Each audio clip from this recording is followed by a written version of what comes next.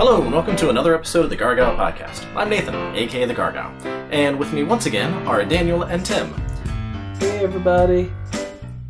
You all, everybody. That was Tim and Daniel, respectively.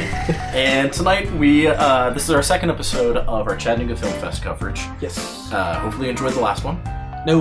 Where we rambled a lot about some short films. Yes. Which was, I think, a lot of fun. No. Is that all you're going to say the entire night? Yes. So no other words? No. So what you're saying is I'm going to have to phrase all of my questions in either a yes or a no style question. Yes. Yes. Are you enjoying this? No.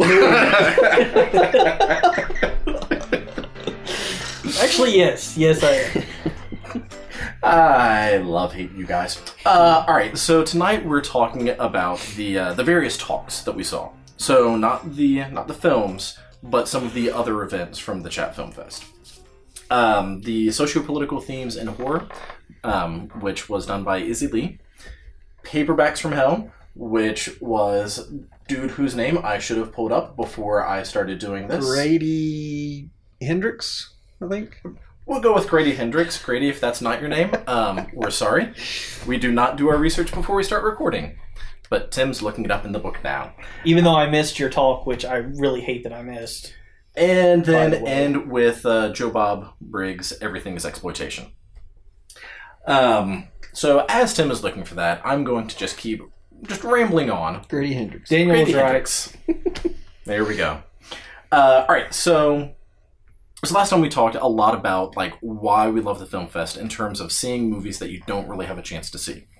And so this is sort of continuing with that of an experience that you don't really get. Like most of the movies that we're playing did either have the director or some actors there to talk about it. And a lot of times that's what made my decision is, will someone be there to talk about it? Am I going to get an experience that I wouldn't see just by watching it on Netflix in a few months? So, going to these talks and actually hearing someone talk about whatever the topic was in depth is definitely an experience that you get from the film fest. That, yeah, maybe if you listen to a podcast, you can get some of it, but just not that same sort of personal connection with them going through the content. So, let's start with the Socio-Political Themes in Horror by Izzy Lee. And Tim, you talked a little bit last time about going up and thanking her for making movies and just the inspiration that she is. That was your cue to respond. Yes. Sure. Well, okay, so Izzy Lee, not only is she a filmmaker, but she's also a journalist. And one thing about you have to understand is there's a very fine line about having your artistic integrity and your journalistic integrity, keeping them kind of in the same wheelhouse without alienating so many of your viewers and or readers. One thing I really like about Izzy Lee is she is outspoken, but passionately outspoken. And so you have to kind of remember that she's in an industry in both manners, with being a director of film, but also being a female journalist, that it is a super difficult medium on both ends of the spectrum to work through as a female. You have to be strong in your passion, because otherwise you're going to get stepped on and walked all over. One of my favorite things, one of my favorite stories I've ever read that was from Izzy Lee, wasn't really a story. It was something that happened to her. She was at the Chattanooga Film Festival, and she's with her husband, whom, from what I understand, her husband follows her around everywhere. And this is what made me a huge fan of her. Another filmmaker came up to her and her husband and was like, "Oh, what movie do you have playing here?" And just completely discounted her. And now I know the filmmaker who said this, okay? But just completely discounted the fact that she was standing there and didn't even acknowledge, didn't say hi to her or anything. Right. And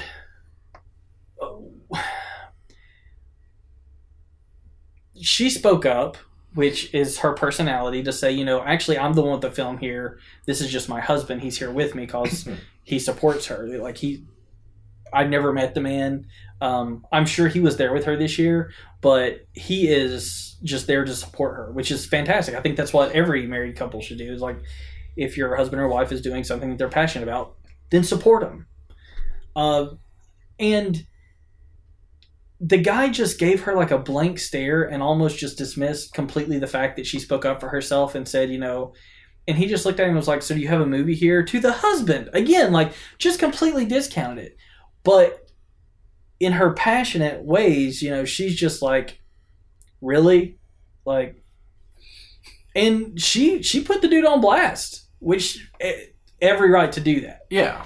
But, we don't live in a world and or a society where we should look at, everybody, females for so long have fought to be, right there the same, like, look at me the same way as men. Like, no longer is a woman's place, I'm using the air quotes, the same as it was back in the 80s, 70s, 60s, 50s, and so far back now, in our household, it's very much everything is a team effort.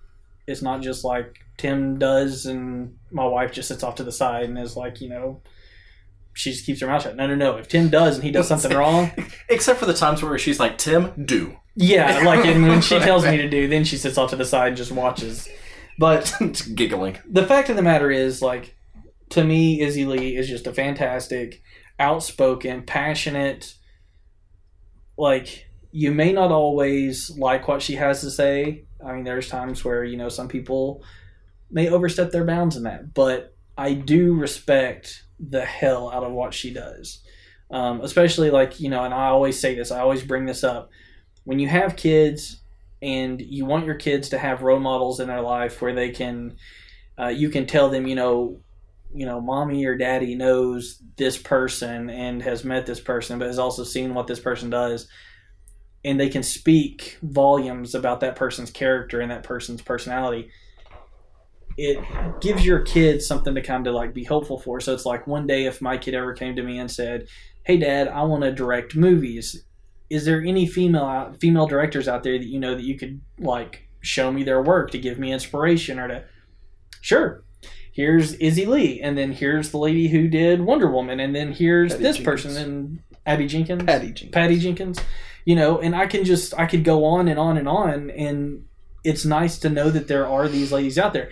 And I know I'm gushing. I've gushed the last podcast and this podcast now about this certain female director, but it's because I actually met her and I followed her work. I know I love anthology movies, and I hate the fact that I missed All the Creatures Are Stirring, and I know that it was directed by a female director, and I wanted to see it so bad. Was it co-directed? Yeah, it was. It was two of the people actually who do the Shockwaves podcast. Oh, okay. Whose names I'm drawing a complete blank on right now, because that's what I do when I start recording. Is not my homework. But I'm one of those people that every year I seek out one or two people to get to talk to. The year before that, Andre Gower and Ryan. David and Rebecca McKendry were the two that did All the Creatures Were Stirring. Yes. So, a married couple who did a movie together. So, what do you think? What did you think of the talk? Speak about how the talk went. Yeah, so that one, it was actually one of the ones that I was really looking forward to, because socio-political themes and horror is something that I'm really interested in. And like when I watch horror movies, it's not just, why is it scary, or even just like, blood and guts. Like, when I watch horror movies, I love digging into them and really looking at not only what does it represent, but what is it trying to say, what is it trying to shine a light on, what is it trying to reflect, like just all of these things that most people don't watch horror movies for. Cliff notes, Nathan was a psych major. Yes. In case I haven't said that often enough, I was a psych major. So, like, that is just one of the things that I love so much about horror movies, and you can watch horror on a lot of different levels, but yeah, Izzy was going into just all of the different areas in terms of looking at racism and sexism and the role of war and losing one's mind, and so just all of these different issues that when I watch horror, like, that is one of the main things that I'm looking for. And like she knew her stuff. One of the things that kind of sucked was there was a little bit of technical issues, just in terms of getting things started, and so there was a late start. So I had to leave a few minutes early to catch the next film. But like I really wanted to see all of it. I wanted to, like, there were a few movies that she had to skip past in terms of the examples that she was talking about. But like she definitely knew her stuff. And there are so many people at the film fest that I wish that I could have met, but I am also an introvert. And sometimes, like, just going up and talking to someone cold, like, hey, you did this thing, I really enjoy this thing, let me tell you all of the reasons why, and, like, why I respect you for what you've done, tends to come out like, hi, I'm Nathan. Okay, bye. I wish that was an exaggeration. But no, like, a lot of the times when I'm trying to meet someone, that's how it comes across. And, like, I'm aware of that, and I don't want to be, like, that weird guy who just, like, walks up and stares at a person. So most of the time, it's just like, crap. But Izzy is definitely one of the people that I hate that I didn't talk to. Hopefully next year, I'll be like, oh, Izzy, here are all of the things that I can say like an intellectual person and have like a real discussion with you. But like I also know that the people who are there, wonderful, very nice people, have a ton of stuff to do. Yeah. And like I would want to sit down for like 2 hours and talk horror and talk about like, why does this movie represent this? You know, when we're looking at this issue, you know, what do you think about why the director chose this direction rather than this? So like I would want to have that conversation. And she might just be like, yeah, that's great. I have to go do a thing. So she did mention one movie that I had never heard of that I put on my list, Sugar Hill. That one looks amazing. It says, meet Sugar Hill and her zombie hitmen.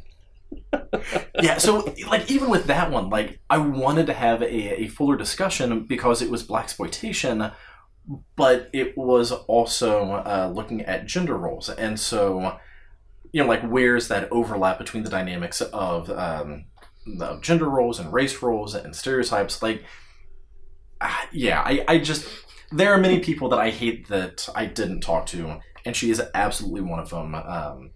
Yeah, the movies that she had and the issues that she was addressing, I think were great, and I need to read more of her stuff. I caught a little bit of the talk. I was just sitting in the back for a little bit, but I did have to leave early too.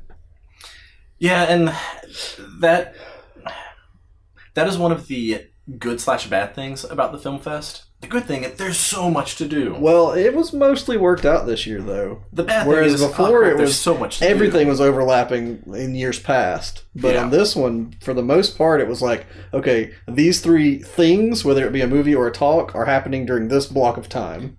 Yeah, that block, I think, worked so much better. There were only like 1 or 2 overlaps. And even those, and I really didn't notice that there were a lot less things there than in years past either. Yeah, it wasn't really noticeable.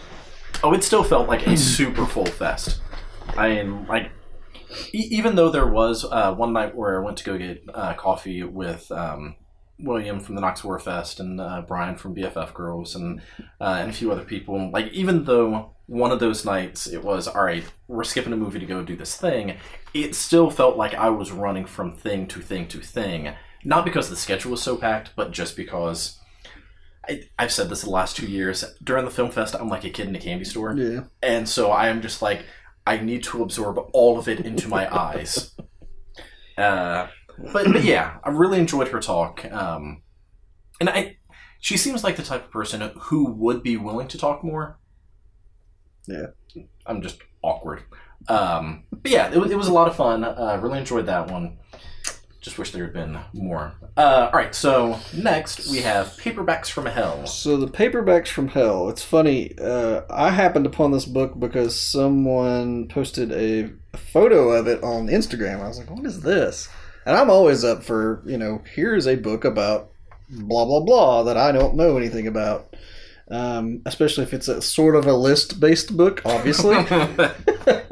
That sounds so unlike you. And this one is all about it is about the contents of the books too, but it's like a broad study on the old horror paperback books from the 60s through 96-ish, which was kind of when it died. And the talk was by an author named Grady Hendrix, who, in addition to, this is just something he knows a lot about and did a book about, but he is a horror novelist too. He's got other books on Amazon. One that Chris was talking about is called A Horror Store, and it's spelled without an E at the end with the little 2 dots above the O. It's set up like an IKEA catalog, but they're little horror stories. I feel like I saw that at McKay's a while ago, and it's like, that looks really interesting. And this one looks like an old VHS cover. It's called My Best Friend's Exorcism. So he's got several novels, and actually I was skimming down through here. He has an illustrated comic adaptation of Louisa May Alcott's Little Women called Little Women, LI'LWIMMIN.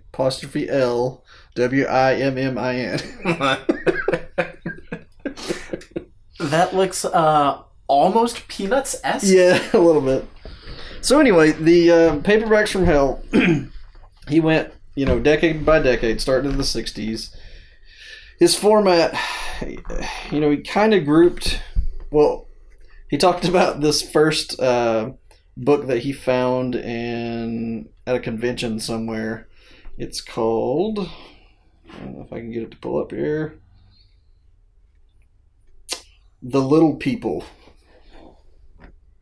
They are fascinating. There are little leprechauns. They look like leprechauns with Nazi swastikas on their arm with whips. But there was a really long explanation as to what they actually were. But anyway, that was his sort of introduction into the world, I think, finding that book.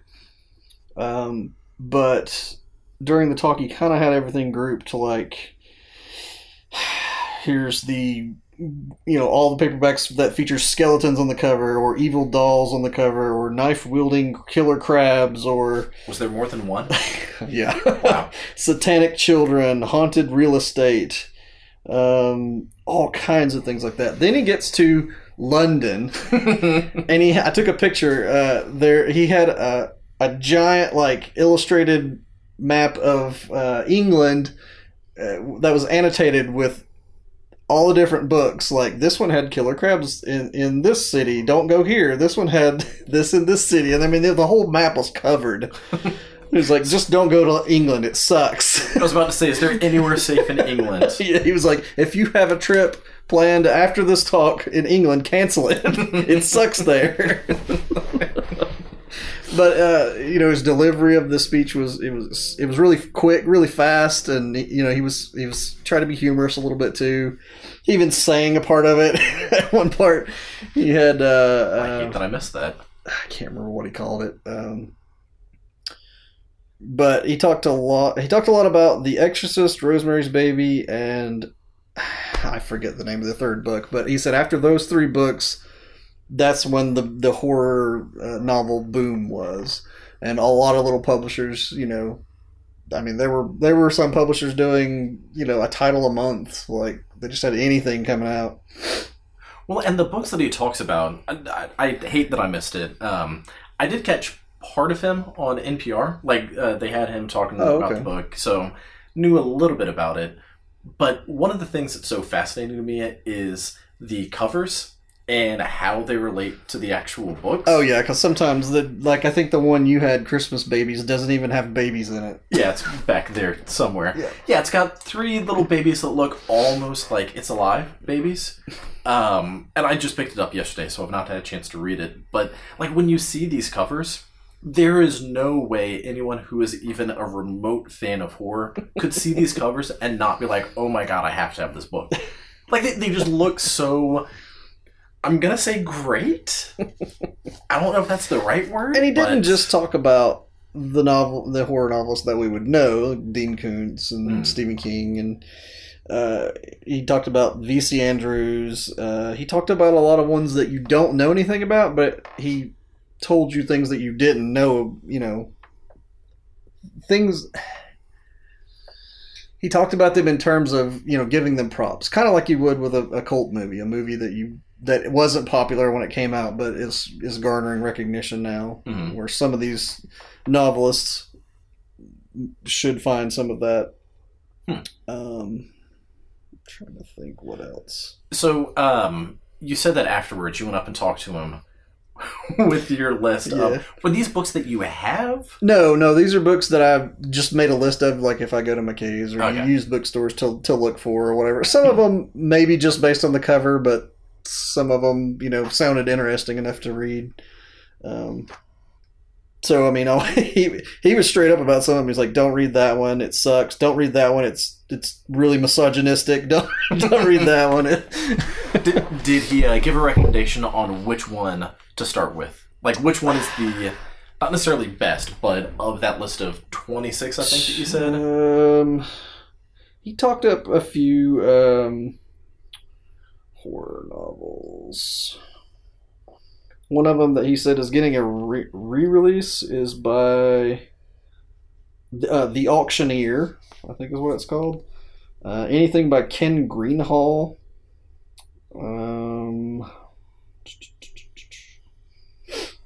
Bloodworm by John Houken. Is that like Dune? Just giant worms jumping through the blood? Let's see. The Drive-In by Joe R. Lansdale. The Kill Riff is the one he said is misogynistic, so not to read it. The Farm by Richard Haigh. I don't know how to say that. Haig? I guess. Toy Cemetery by William W. Johnstone. He said that one is totally apeshit. So anyway, it was funny because it was a book that I just literally read within the past 6 months, and I basically got a running commentary on the entire book. So that was an interesting experience. Plus, like I said, he's a novelist too, so I can go check out some of the books. Plus, one of the films that we ended up catching, he co-wrote, Mohawk. Yeah. So that was interesting to, he was kind of there for a little bit of everything. Yeah, and we'll get to Mohawk in a couple of episodes. That one, there were a lot of things that I really enjoyed about it, but we'll get there.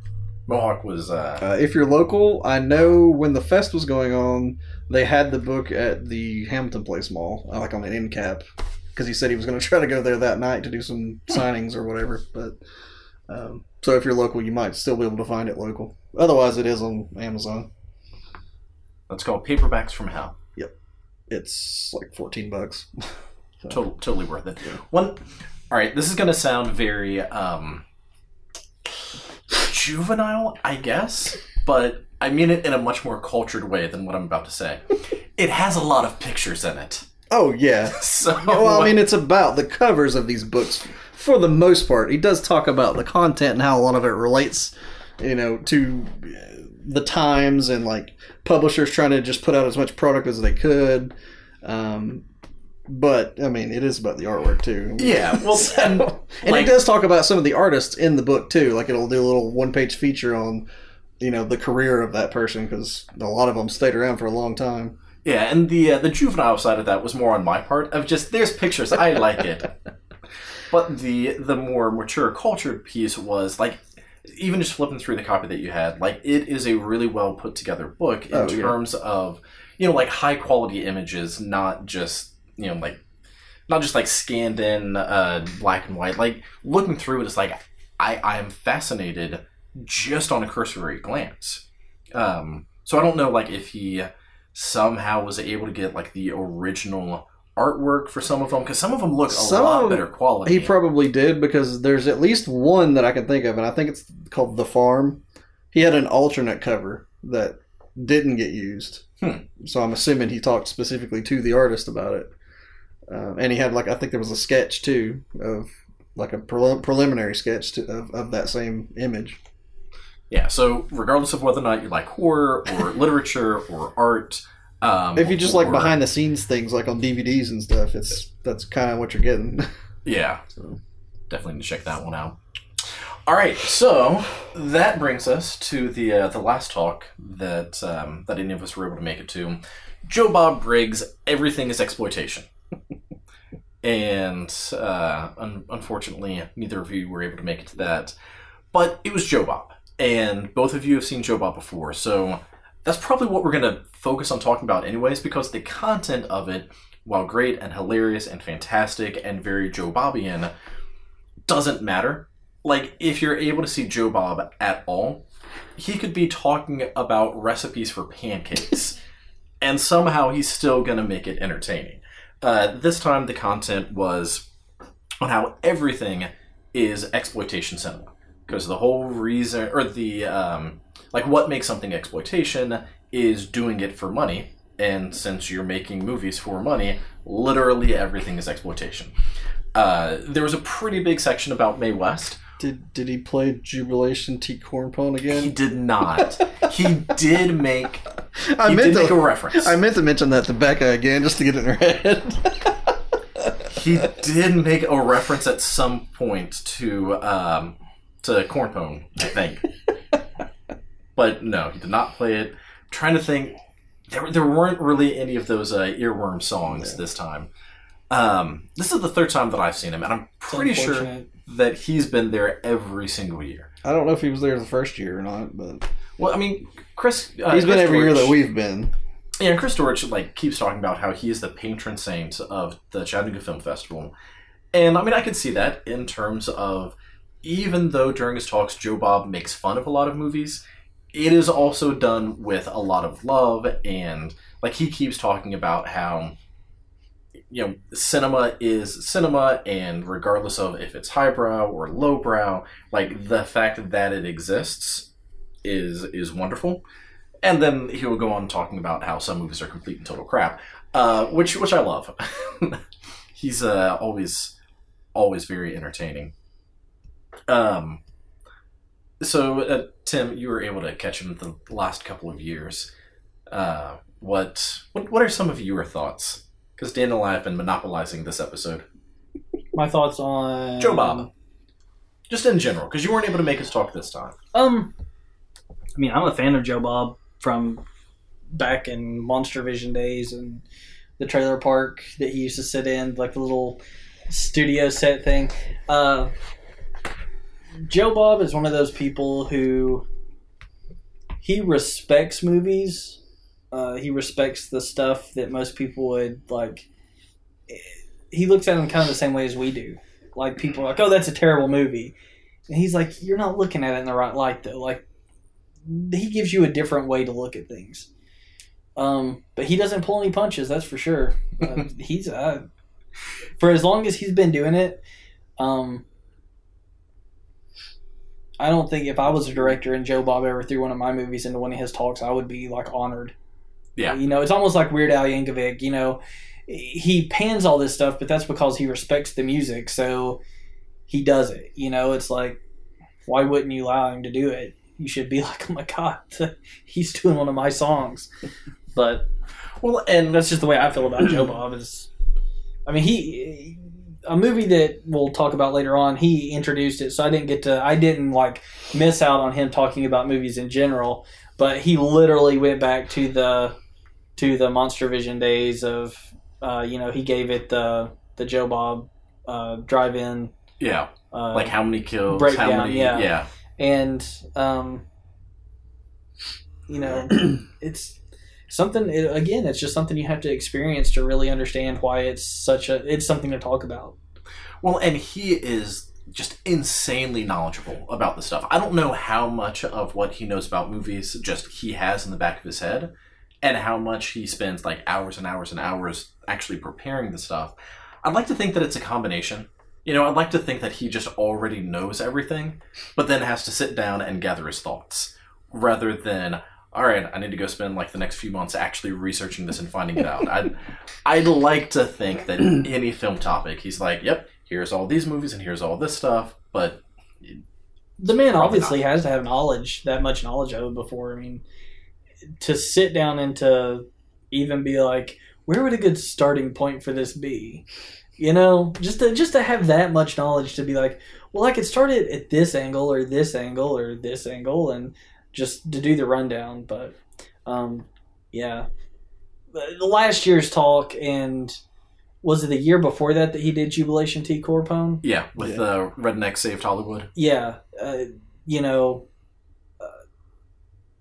that, it sticks with us. We still talk about it to this day.